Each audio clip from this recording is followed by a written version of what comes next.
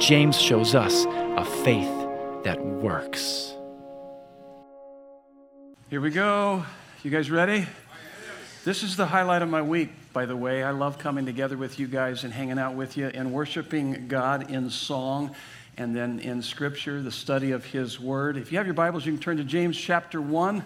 We'll be looking at verses 18 through 27. Faith that Works is our current teaching series. We're going to talk about Scripture this morning, the Bible, God's Word. Also, grab your sermon notes out. You can follow along. I've got some questions I'd like to ask you just to kind of think about this a little bit to set up our teaching this morning. Look on your notes there. If we were born again through the Spirit of God, if we have been born again through the Spirit of God, making the Word of God alive to our heart, that's what happens when we're born again. Verse 18, we studied that last week. We'll study it again this weekend. But if we have been born again through the Spirit of God, making the Word of God alive to our heart, then why aren't our lives more remarkable? That's the question I have for us. Why aren't our lives more remarkable? Not to say that your life isn't remarkable, okay? Because I know where some of you started, okay? I know where you were before you came to Christ, and now after Christ, yeah, it's pretty remarkable. There's no doubt about it. But what I'm saying is that I believe that there's much more to the Christian life than even what we are currently living for many of us. James is going to make that very clear to us. But also I gave you some cross-references here. 2 Peter 1, 3 through 4, it says, His divine power has given us everything we need for life and godliness through the knowledge of Him. Knowledge means intimacy with Him, who's called us by His glory and goodness. And that next verse, it even says that we are partakers of His divine nature. Are you kidding me? That's amazing. That gives us the potential and the possibility of pretty remarkable lives because His Holy Spirit comes to live within us. So if we've been born again, why do we struggle so much living up to that level of potential and privilege and power that has been given to us? Here's as we continue to work on these questions here, so why are we too easily overwhelmed by trials? That's what we talked about the first weekend of this teaching series, actually the first 2 weekends of this series. Now, those are outward pressures. And then overtaken by temptations. Those are the inward pressures. Now, here's another question I asked you the first weekend that we began this whole series when Nancy and I got back from our sabbatical, and that's right there on your notes. When was the last time you were awestruck by the wealth of His presence in your life?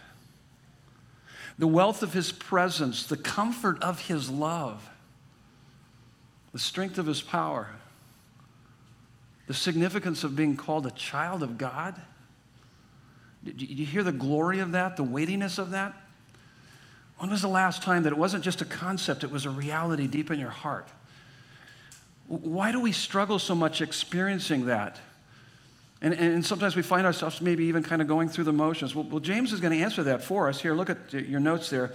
James is going to teach us that the Word of God, which was implanted in us at our spiritual birth, we'll see that in verse 21, now is the agency to grow us and to increase the life of God in us if we will do 3 things. He's going to teach us 3 things that we need to do. If I want to live a remarkable life, if I want to experience the wealth of His presence as a reality in my life, there's 3 things that I need to do. I need to receive God's Word. I need to reflect on God's Word. I need to respond to God's Word. It's all about God's Word. And so a God-changed heart will receive it, reflect on it, and respond to it. That's where we're headed with our study. But before we read our text, unpack these notes, let's pray once again. Let's ask for God's help as He illuminates His Word to us. So God, we are delighted to be here today. We love your presence. And we know that there is no spiritual discipline that is more important than a regular and consistent encounter with you through your Word. So may we treasure your Word as our most precious possession. Teach us how to receive your Word, reflect on your Word, and respond to your Word. Let your perfect and liberating Word transform the attitudes of our mind, the affections of our heart, and the actions of our life, so that we can live more and more remarkable lives for your glory and our joy in Jesus' beautiful name. And everyone said, Amen. So let's read through the text. I encourage you to bring your Bible with you. You can bring one like this or bring one that's electronic, but I would encourage you to follow along.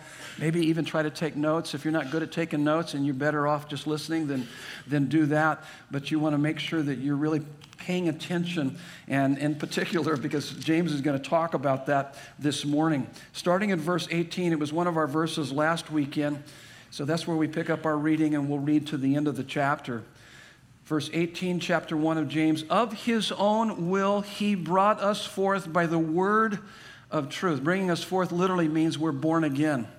By the word of truth, that we should be a kind of first fruits of his creatures. Know this, my beloved brothers, let every person be quick to hear, slow to speak, slow to anger. For the anger of man does not produce the righteousness of God. Therefore, put away all filthiness and rampant wickedness, and receive with meekness the implanted word, which is able to save your souls. But be doers of the word, and not hearers only, deceiving yourselves. For if anyone is a hearer of the word and not a doer, he is like a man who looks intently at his natural face in a mirror. For he looks at himself and goes away and at once forgets what he was like. But the one who looks into the perfect law, the law of liberty, and perseveres, being no hearer who forgets, but a doer who acts, he will be blessed in his doing. If anyone thinks he is religious and does not bridle his tongue, but deceives his heart, this person's religion is worthless. Religion that is pure and undefiled before God the Father is this, to visit orphans and widows in their affliction and to keep oneself unstained from the world. This is the word of the Lord to us this weekend. Okay, good text, hard-hitting text. A lot here. And so 3 things that we need to do so a God-changed heart will receive God's word, reflect on God's word, respond to God's word. Let's take a look at this first one, receive God's word. We see that in verses 18 through 21. Here's your first fill in the blank. So you will receive God's word as one who belongs completely to God. As one who belongs completely to God. Look at verse 18. It was our very first verse in our text. Notice what he says, verse 18a. Of his own will he brought us forth, that's being born again, by the word of truth. So we become born again when the Holy Spirit brings the word of truth, the Bible, home to our hearts. Better yet, it's when we hear the gospel message. When we hear that it's not good advice about what we must do, but it's good news about what he has done to make us right with him, we go, yes, I'm in. I want that. I give my life to Jesus. After all he's done for me, we become born again. That's what he's saying. We hear the gospel message. Look at verse 18b. So the gospel message does what? That we should be a kind of first fruits of his creatures. So it transforms our lives, first fruits. It was the first and best part of the harvest you gave completely to God. So here's the point here. If you are born again, you belong completely to God and no longer live the way you want to live, but you live the way God wants you to live. Your life is first fruits, totally, completely given to God. Let me give you a good cross-reference here, a couple verses. 1 Corinthians 6:19 and 20, he says, or do you not know that your body is a temple of the Holy Spirit within you? That is an amazing verse. I mean, just reading through it, it's like, what? You got to be kidding me. My body, a temple of the Holy Spirit? And so the Bible says that individually we are temples of the Holy Spirit, but corporately, together, Desert Breeze Community Church, we are a temple of the Holy Spirit.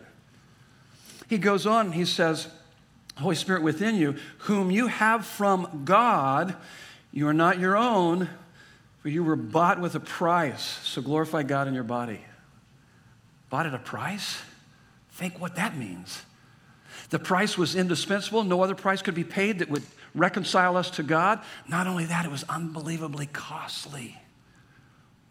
The shed blood of God's Son for you and I. He took our place for our sins on the cross to reconcile us to the Father. That's what he's talking about here. And now he owns us. By the way, he owns us anyway, even if we're not believers, because he created us. So he created us, therefore he owns us, and now he's redeemed us, therefore he owns us twice over. We belong to him. That's the point here that he wants us to understand. And so, a God-changed heart will receive God's word as one who belongs completely to God. Here's the next point on your notes. A humble, teachable listener. A humble, teachable listener. That's what we will be as a result of this. So he owns me. I'm a humble, teachable listener. We see that in verse 19. He says, know this, my beloved brothers, let every person be quick to hear, slow to speak, slow to anger. Verse 20, for the anger of man does not produce the righteousness of God. Now, what in the world? Why would he put that in there? We're talking about hearing God. We're talking about being doers of the word and not hearers only. Why would he put this idea of let everyone be quick to hear, slow to speak, slow to be angry? Well, as I begin to reflect on this more and more, I went back to the first week as we were talking about when we go through difficulties, life is filled with a lot of hardship and trials and difficulties.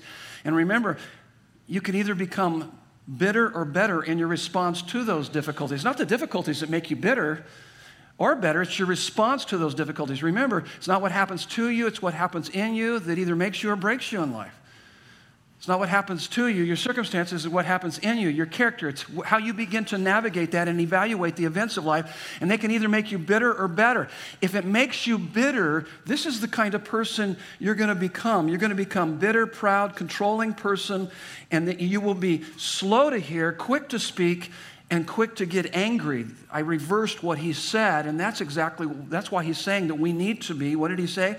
Let every person be quick to hear, slow to speak, slow to get angry. And the reverse of that would be someone who is becoming bitter, despair, self-pity, self-absorbed. Think about that. A bitter, proud, controlling, any controlling people here? Everybody raise your hand. That's all of us. Everyone. We're all controlling. That's the essence of trying to play God. I want my life to go a certain way, and when it doesn't, I'm mad. Those people better step to it. Whoever those people are, could be your bride, your wife, whoever, your kids, your co-workers, because I want life, and if life will go this way, I'm going to feel better about myself because we build our sense of happiness on our circumstances as opposed to on Christ, regardless of our circumstances.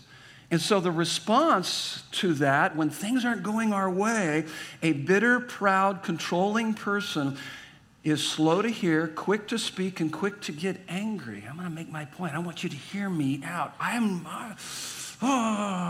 As opposed to being humble and teachable and a listener. Because I'm not in control, God's in control, and I can relax. I don't need to get all stressed out here. I don't need to try to make my point. See, I think it's beautiful. Hebrews 12:15 says, see to it that no one fails to obtain the grace of God, and a bitter root grows up and causes trouble and defiles many. It grows up in your heart, causes trouble within your own life, and defiles many. Bitterness will keep you from hearing God. What happens over time, you take all these hits, and if you don't process these hits appropriately, over time, listen to me, your heart becomes hard.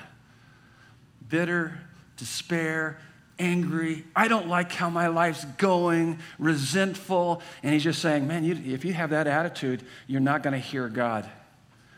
You're not going to be able to relate to God. God's not going to be able to speak to your life. So he's saying here that if our hearts are born again, a changed heart will receive God's word as one who belongs completely to God, a humble, teachable listener, and not proud, bitter, and defensive.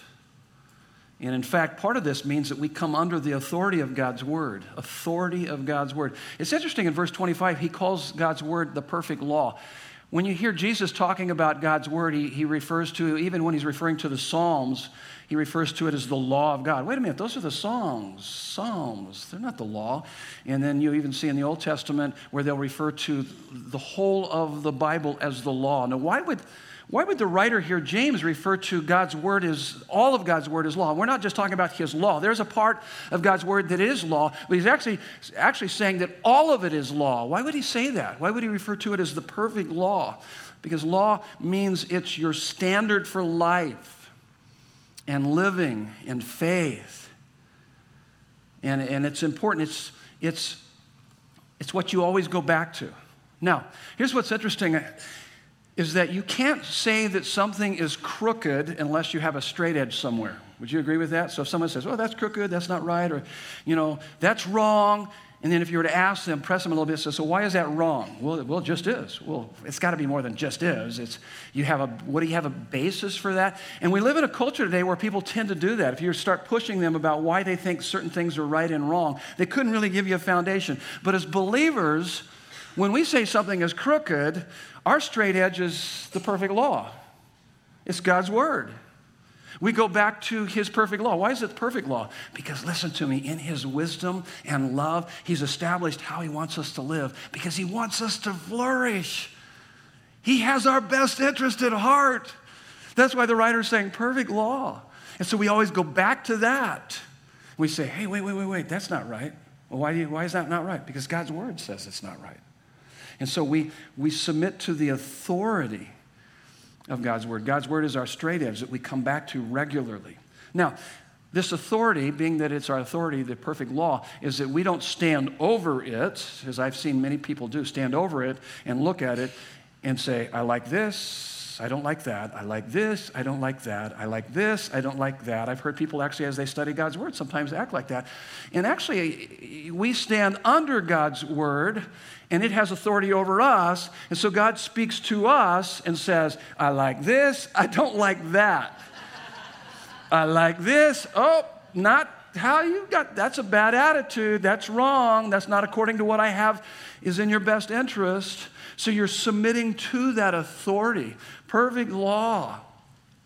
And so a person who is receiving, a person who has a changed heart will receive God's word as one who belongs completely to God, a humble, teachable listener who loves to have God tell you how to live. That's your next fill in the blank. You just love having God tell you how to live. Look at verse 21. He says, therefore put away all filthiness and rampant wickedness and receive with meekness, humility, the implanted word which is able to save your souls. What is he talking about there? He's talking about repentance. Is it when God comes and says, hey, I like this, but I don't like that in your life, you go, okay, God, you're right. I'm going to turn from that. I'm going to turn towards you, my Savior. That's what he's saying. He's saying there's a repentance that begins to take place in your life. In fact, it even goes beyond on that idea of repentance. What motivates that repentance? It's the goodness of God. Psalm 1:1-3 puts it this way, blessed is the man that does not walk in the counsel of the ungodly or stand in the way of the sinners or sits in the seat of the scornful, but his delight is in God's law. There he's using that idea again. Standard for life and living and faith. So, but his delight is in God's law, and he meditates on it day and night. And he will be like a tree planted by rivers of living water, streams of water. You know what goes on next? It's quite beautiful. It's really amazing. A tree planted by rivers or streams of living water. His leaf will not wither. He will bear fruit in season. Whatever he does, he will prosper. That's amazing. It's good stuff. But he delights in God's word. He allows God's word to bring correction and redirection to his life. And so you got that distinct difference there. Psalm 119, I love this. He says, how sweet are your words to my taste, sweeter than honey to my mouth. I love honey. Anybody like honey? Oh, you know what I do every morning? You don't want to know, do you? Okay, I'm going to tell you anyway. Here's what I do. I have an Americano. I got a couple shots, hot, steamy hot water, put a couple shots in there, and then I put local honey in there. Little cinnamon honey, Americano, gets my morning going. I love honey, but I don't love it as much as God's word, because what really gets my morning going is as I begin to listen to God's word and I study God's word. They didn't really have all the sweets that we have in our day, so when they talk about honey, so you can almost put any word in there. I mean, what's your favorite dessert? How about coconut cream pie? Let me read it like that. How sweet are your words to my taste, sweeter than coconut cream pie to my mouth. Woo! I love that. So my question for you, is that how sweet God's word is to you? I just love having him tell me how to live my life. I love hearing from him. I want to hear from him. I'm desperate to hear from him. It's sweeter than honey to my mouth. Let me read to you a story here by George Mueller. Kind of helps us to kind of understand maybe a little bit more of this idea of seeing it like what we're saying here, sweeter than honey to our lips. George Mueller, who immersed himself in the care of thousands of orphans in the 1800s, suffered from bad health and the weight of stressful responsibilities. One day, he wrote in his journal, "This morning I greatly dishonored the Lord by irritability manifested toward my dear wife." I can't really relate to that, but okay, I can. He said, "He fell on my knees before God, praising him for having given me such a wife." Mueller didn't excuse his irritability. He knew his unhappiness and bad mood had displeased God and hurt his wife. He owned up to it. But George Mueller couldn't eliminate stress or occasional bad health. So what was his solution? Listen to what he says. He wrote, "I saw more clearly than ever that the first great and primary business to which I ought to attend every day was to have my soul happy in the Lord. The first thing to be concerned about was not how much I might serve the Lord, but how I might get my soul into a happy state and how my inner man might be nourished. I saw that the most important thing I had to do was to give myself to the reading of the Word of God and to meditation on it." I love it. That's what you need to make your heart happy in God every morning. Believe me, if you do that, you can face anything. You can face absolutely anything. And especially if you really understand, what is the Bible all about? I wrote this down on my notes that I think it kind of summarizes the Bible. The Bible invites us into the greatest love story ever told that concludes with the greatest party that never ends. That's what he invites us into. And as we interact with God through his word, okay, so it starts there. God-changed heart will receive God's word as one who belongs completely to God, a humble, teachable listener who loves to have God tell you how to live. A God-changed heart will, it gets a little bit more difficult with each of these. A God-changed heart will reflect on God's word. We see that in verses 22 through 25. How? Looks diligently. Look at verse 23. A man who looks intently at his natural face in the mirror. So in verses 23, 25 through 25, he's making this contrast between two guys looking into God's word as a mirror.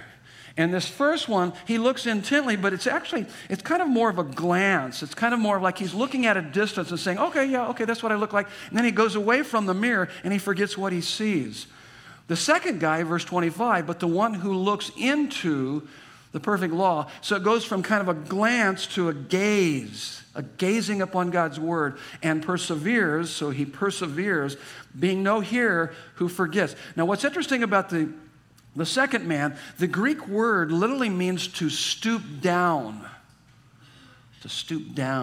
up close and personal with God's word. And he's referring to it as a mirror. How many have ever gone to one of those stores? And I think the first time I saw one of these was in Brookstone, one of those novelty shops. And it was a magnified makeup mirror with lights. How many have ever seen that before? How many have ever gone up and looked at one of those? It's frightening. It's frightening. I think it was at a Brookstone. My wife says, "Come over here and take a look at this. Put your face right in here and look at this." And I went in there and she kind of flipped the lights on. I go, "Whoa! Who is that?" "That's you." She said, "That's what I have to look at it every day." I go, "Wow, I didn't know I had that many wrinkles." "Yeah, you got even more than that, even what that sees. I see even more." She didn't actually say that much, but she was kind of thinking that, I think. I was frightened. I mean, you see that? That's what he's talking about there. You stoop down and you look and you go, "Oh my goodness, why didn't someone tell me I looked like this?" Well, We didn't want to. We didn't want to embarrass you. That's God's word. He's just saying, you stoop down and have that up-close personal look. That's the contrast that he's talking about here. It's the same Greek word used when Peter looked intently into the tomb on Easter Sunday morning in Luke 24:12. Peter saw the stone. In fact, it says that Peter ran to the tomb and he saw the stone rolled away, the tomb was empty, and the grave clothes lying there. Do you think Peter was looking at the tomb kind of the same way we might study our Bibles, kind of with a yawn? An empty tomb. That's interesting. Let's see. What's next on the agenda? Are you kidding me? No, his mind is going crazy. His rational faculties are working overtime. I mean, he was saying, the stone is rolled away, the tomb is empty. What does that mean? What do those grave clothes mean? What else is going on? I mean, he was observing, he was interpreting, he was applying. I mean, he's looking intently at the grave, the empty grave. He was thinking out the implications. That's how we are to study the Bible every day. That's why he's saying this to us. How much time and serious thought do you give to Bible study? Do you take that up close and personal look and begin to dissect it, begin to work out the implications, say, what does this mean? How does this apply? God, what are you speaking to me? That's what he's saying that we should be doing. What is the writer saying? What is the big idea of the text? I mean, is there a sin to confess? Is there a promise to claim? Is there an example to follow? Is there a command to obey? What is this telling me about you, God, so that I can learn how to interact with you better? What is it telling me about myself? And by the way, if you're not good at asking all those questions, that's why one of the reasons why we give you the growing notes is to kind of work through that, and that's why it's important to be part of a small group. But if you have YouVersion, oh my goodness, they give you a whole truckload of inductive studies there for free. And usually most of those inductive studies just are asking questions about the text. You need to go to the text asking questions, working out the implications. We talked about this, how important this is the very first weekend. Remember in James 1:2 where it says, count it all joy. Count it all joy. And what does he mean by that? Count it all joy when you face trials of many kinds? How am I supposed to do that? And by the way, I said, don't use this when someone's actually in the middle of tragedy. Count it all joy. Don't do that. That's the wrong application. But it's pre and post. And it's meant for us to kind of study so that we can have our hearts prepared for when we go through difficulties, that we can begin to think, wait. This is overwhelming, but if I think out the implications of what I have in Christ, I don't need to be in despair or feel hopeless, because what he has for me, what he's doing is bigger than anything I'm facing. That's what he's saying. That's why we can have joy. And the opposite of joy is not sadness, because you can still be sad and you can still grieve and you have to grieve and it's important, but you're not hopeless because you're thinking out the implications of what I have in Christ. Wait a minute, God, you're bigger than this. God, you're working in my life right now. You're going to take the bad thing and work it for my good, and the truly good things can never be taken from me. And in fact, I know that the best things are yet to come. You know that. You begin to walk out the implications of that. That's why he says, count it all joy. The word count means, it's an accounting term. It's saying, think out the implications. Come on. If you're in despair, it's because you don't realize what you have in him. And so that's how we are to study God's word. We're to think about it, reflect on it, go, what does this mean? How does this apply to my life? How would my life be different if this truth was explosively alive, that I am a temple of the Holy Spirit? If that was explosively alive in my heart, what difference would it make in my life? Oh my goodness. All the difference in the world. It would make all the difference in the world in how you live your life. You're a temple of the Holy Spirit. You have the God of the galaxies within you to love you, to guide you, to empower you. So, I mean, it's a big thing. Now, I've got to get something off my back here, okay? And so let's just say that this is kind of a therapy session for Pastor Ray. Okay? And you guys are my therapist. And so let me walk through this. I have to say, I was mowing my lawn this last week, and I got stung by a wasp on the shoulder. Went right through my clothes. It felt like an ice pick right here, and it swelled up pretty bad. I went into the house, and I said, honey, Nancy, Nurse Nancy, would you, that hurt. That hurt. And she said to me, count it all joy, my brother. That's what Nurse Nancy said to me. And I said, have you been paying attention to what I've been teaching? That's the wrong application. I'm in pain right now. I'm needing a little comfort. And she said, did you hear me? I said, count it all joy, my brother. And I said, come on, Nurse Nancy, I need some comfort. And so anyway, we had some fun with that. And she did get some help. When I came to church that next week, it was still kind of swollen up, trying to figure out what I need to do about it. She got a hold of Dr. G, who attends here, Gutierrez, Felipe, who's a really neat guy. And he took one look at it and said, looks like you're going to lose your arm. And I go, are you two together? Are you kind of like on each other's... You guys on the same team here, or what's going on here? And if you don't lose your arm, you're going to probably die. So start praying right now. No, he was really cool about it. He gave me some suggestions what I needed to do, and then the swelling went down, and then Nancy never did apologize, though. Now, I say that all in fun. She is a sweetheart. But that's thinking out the implications as you think out. Count it all joy. Think out the implications of what we have in Christ. And then applies personally. That's the next one. Applies personally. So reflect on God's word. Look diligently. And then apply personally. Look what he says in verse 23. Looks intently at his natural face in the mirror. Verse 24. For he looks at himself. For he looks at himself. So when we read and study God's word, it is God's personal active presence in our lives. Think about that. So when you pick up God's word, it is God's personal active presence in our life. How do I know that? Well, Hebrews 4:12, it says, for the word of God is living and active, sharper than any two-edged sword, piercing to the division of soul and spirit, of joints and of marrow, and discerning the thoughts and intentions of the heart. Also, 2 Timothy 3:16, all scripture is God-breathed. It's like the breath of God on our lives. Have you ever gotten so close to someone? Maybe it's kind of loud in here, and so you kind of lean over to somebody you're sitting next to, and they're whispering something in your ear, and you kind of feel their breath on your ear. You go, oh, don't do that. Your breath smells. No, hopefully they've got good breath. But you're that close. So what I'm just saying is that when you're reading God's word, it's his breath. It's life. You're interacting with him. He says, all scripture is God-breathed and is profitable for teaching, rebuking, correcting, and training in righteousness. So in the Bible, we actually hear God speaking and also meet God himself when we respond with trust. I mean, this book is alive and powerful. God is speaking to us.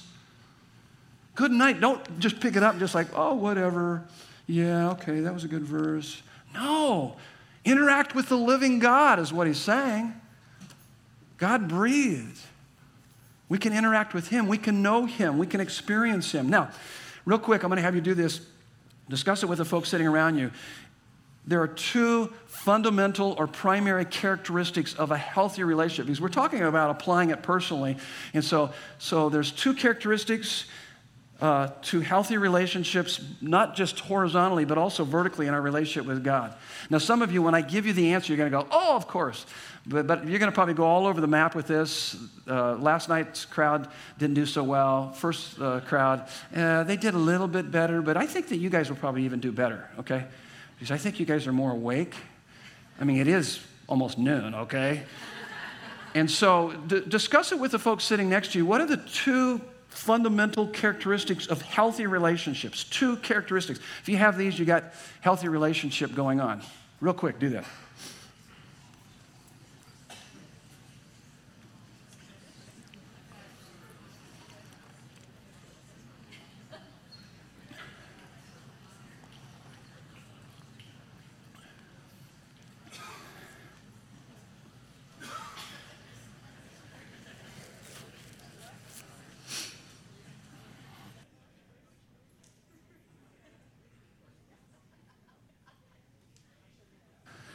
Okay, what are you guys coming up with? How about over here? You guys yell out to me. What do you guys have? Anything? Okay, don't everybody answer at once. Communication. Okay, that's good. That's good. Trust. Somebody said trust. Okay, those are all good. Somebody said love and respect. Oh, that's good. That's good. You guys are good. Ooh, you guys are good over here. Okay, how about this crowd right here? You guys have any more to add to that? Honor. Okay, those are good. Those are good. Okay. Honesty. Okay, how about over here? You guys, did they get all the answers over here? Okay, could you think of anything else? Humility. Okay, that's all good. Okay. Quality time. Okay, that's good. They're all good, but they're all wrong. Okay, everybody's wrong. No. Okay, you guys were hitting on it. Here they are. Love and truth. Love and truth. Mutual giving and receiving of love and truth. Some of you I heard it from many of you as you guys were yelling it out to me. But mutual giving and receiving of love and truth. Now imagine if Nancy and I are just sharing a lot of truth to each other about things that we don't like about each other. Truth. That's not going to go so well, okay? It's not going to go well, but it needs to be in the context of love. I need to know that she loves me. She needs to be able to express that to me. And I share those words with her too. That I do things for her, she does things for me. We have a lot of love in that foundation. Then we can speak truth. Truth can come in two ways. It can be convicting kind of truth, hard words to listen to, but it can also be comforting truth, things that we need to hear. It would be obviously associated with love. So there needs to be mutual, if you look at your healthy relationships, there will always be mutual giving and receiving of love and truth. Back and forth. And when you have unhealthy relationships, you have a breakdown of one of those or both of those. I mean, if you got one person that all they want to do is speak the truth and the other one's trying to be loving at the same time, it's not going to be a healthy relationship. The same thing goes for a relationship with God. There should be mutual giving and receiving of love and truth. There's got to be times in your life when you are overwhelmed by His love. And you realize, you go, oh my goodness, and this is what will dawn on you. You'll go, no one in the universe has ever loved me like you. And you're overwhelmed by that. You just go, oh my goodness. I can't believe I'm so loved by you, God. And there's that sense of it. It's not just a concept, it's a reality in your heart. You're overwhelmed by that. And then there's got to be those times where he speaks to you and you go, oh my goodness, I'm a mess. I mean, you're looking up close and personal in that mirror and with the lights on, and you go, oh gee, I thought I was doing better. He goes, no, I'm sorry. You're messed up. Thank you. And that's how you would respond. You just go, because he loves me so much, of course he's going to point those things out to you. He loves you. So there's that mutual giving and receiving of love and truth. So not only is he telling you that he loves you, but you're telling him, oh God, I love you. I'll wake up in the middle of the night and just say, God, I love you. Thank you. Thank you for being in my life. I've never been more loved than what I've experienced in knowing you. Thank you. Thank you for the truth of your word, that I have your word, and as it guides and directs me, and as it gives me what I need as I manage my life and as I go about my day and all the things that happen. And so there's that mutual giving and receiving of love and truth. So there should be this comforting and then convicting happening, this combination of two things. And if you aren't willing to listen to everything God has to say, eventually you won't be able to hear anything he has to say. If you refuse his convicting voice, you won't be able to hear his comforting voice. There have been people that have left Desert Breeze, and God bless them and God have mercy on them, that they left because they didn't like the convicting power of God's word being presented here. They wanted to go to a church. It was all about comfort. I feel more comfortable over here. They don't say mean stuff like you, Pastor Ray. It's like, I didn't know I said any mean stuff, but I'm just teaching what the Bible says, and James is pretty hardcore. He's convicting. So you know you got a healthy relationship when there's from time to time you walk in here and go, oh my goodness, I think he was speaking right to me. That was convicting. God loves you. He convicts us not to shame us, but to woo us. It's a greater level of intimacy and liberty. In him, you're never going to be more free than when you are fully devoted to him and following him and enjoying his love. So, if you refuse his convicting voice, you won't be able to hear his comforting voice. How many are familiar with the movie Stepford Wives? Stepford Wives, familiar with that movie? It's a great training movie. You guys laugh. It's a horrible training movie, isn't it? Yeah, it's not a training movie. Not a training movie. And in fact, these guys kill their wives.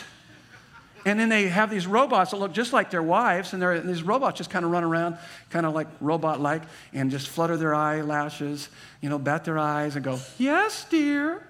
Yes, dear. Yes, dear. That's not a bad idea, actually. But we could get a little more cooperation from you. No, you don't want a relationship with a robot.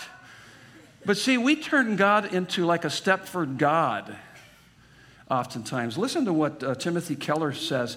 He says, only if your God can outrage you and make you struggle will you know that you worship the real God and not a figment of your imagination. That's good. So when you begin to apply it personally, so you look diligently, you apply it personally, there should be this combination of both conviction and comfort happening in your life. And then we got to do it consistently. Does it consistently? That's your next fill in the blank. Does it consistently? And he says here, the law of liberty and perseveres. The law of liberty and perseveres. And so this is what's interesting. Law of liberty. Why is he calling law of liberty? Laws don't sound like they're liberating. No.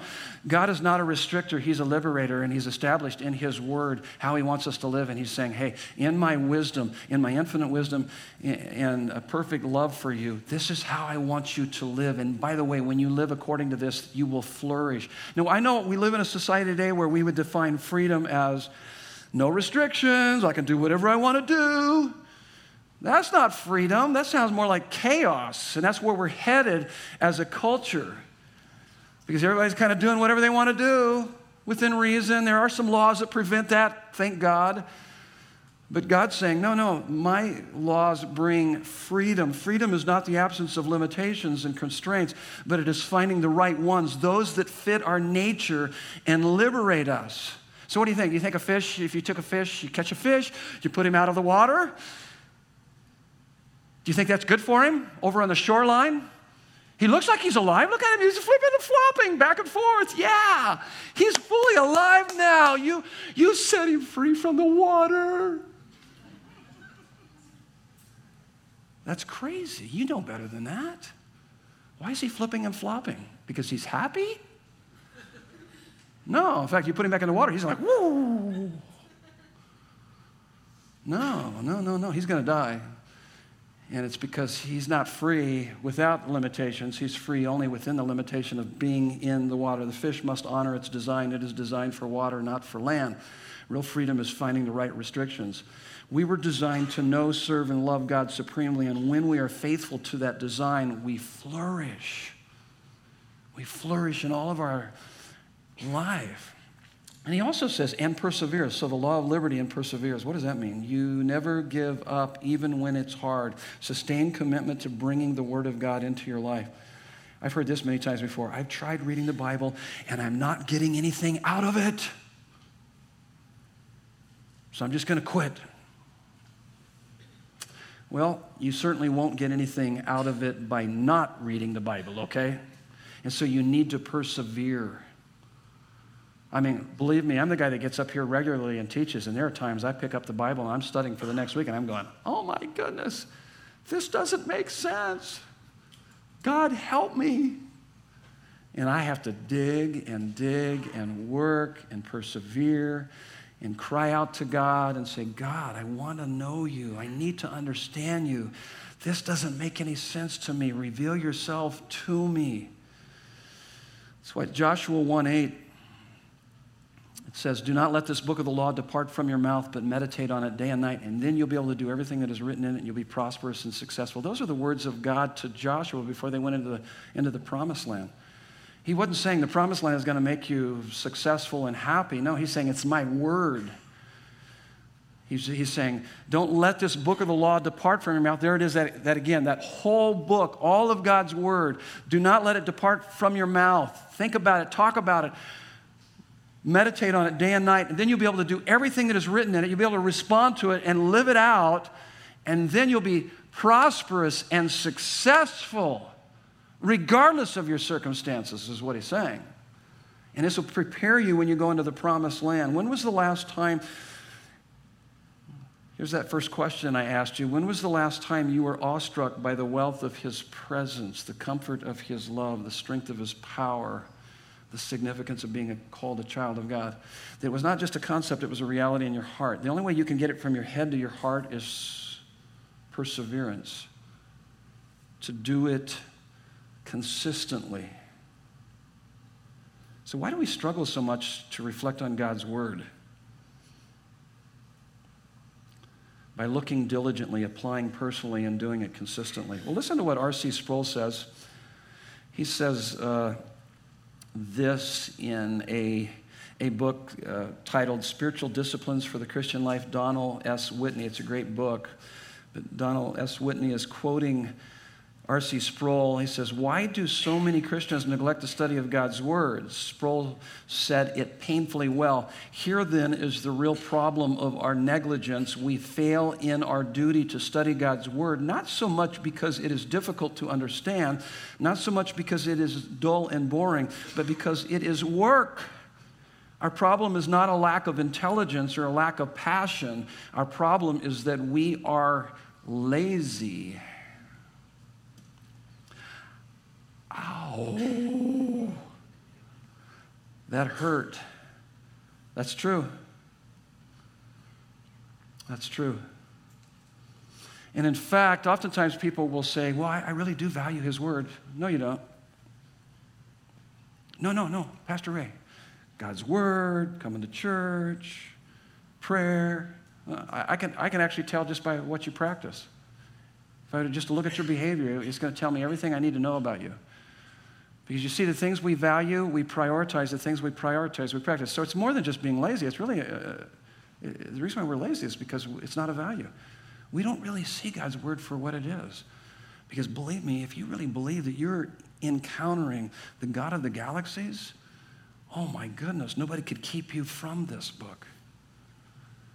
You would prioritize it, and it'd be a practice in your life, man. You would take, and you're not going to be reading a lot. You should maybe even take a little verse. Something would stand out to you on that morning reading, and you would take that with you throughout the day. You would reflect on it. You wouldn't forget about it. And you'd say, God, if this was explosively alive in my heart, what difference would it make in my life? And he'd say, it's going to make all the difference in the world. Let my Holy Spirit make it alive to you so that you can be different in how you're responding to life. Most of us, remember we said this during our Temptations series, not series, but the last weekend's message, is that we always do what we most want to do. Remember that? We always do what we most want to do. Jonathan Edwards, you are free to choose, but you are always a slave to your greatest desire. So it's really about desire. It's stirring up those desires. Now, all of us are in one of three categories here. Let me just go through this really quickly. I got a quote, and then we got to our last point. We'll be finished up. But there's three places where we all are, three stages where we might be. There's that sweet spot of really experiencing, that wealth of his presence. And there's some of you, and I've had some people talk to me this morning and say, yeah, that's where I'm at. I'm right now. It's not a concept, it's a reality. I have a sense of his presence in my life, and I go, whoa, that's fantastic. I wish I could always live there. I don't always live there. But that's one stage. The other second stage would be that you desire that.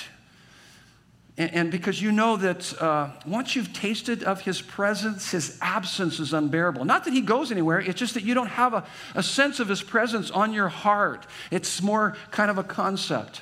So you're wanting it down deep in your heart, so you have that desire and you're praying, oh God, make your word real to my heart. And then there's the third stage. The third stage would be that person that just doesn't even have a desire and doesn't even care that they have a desire. But at least they understand. And in fact, they even begin to realize that, you know what, I have a desire and I find more delight in my favorite football team than I do in God. And I know that that's inconsistent with who God is, because if I could even get a glimpse of God, I wouldn't feel that way.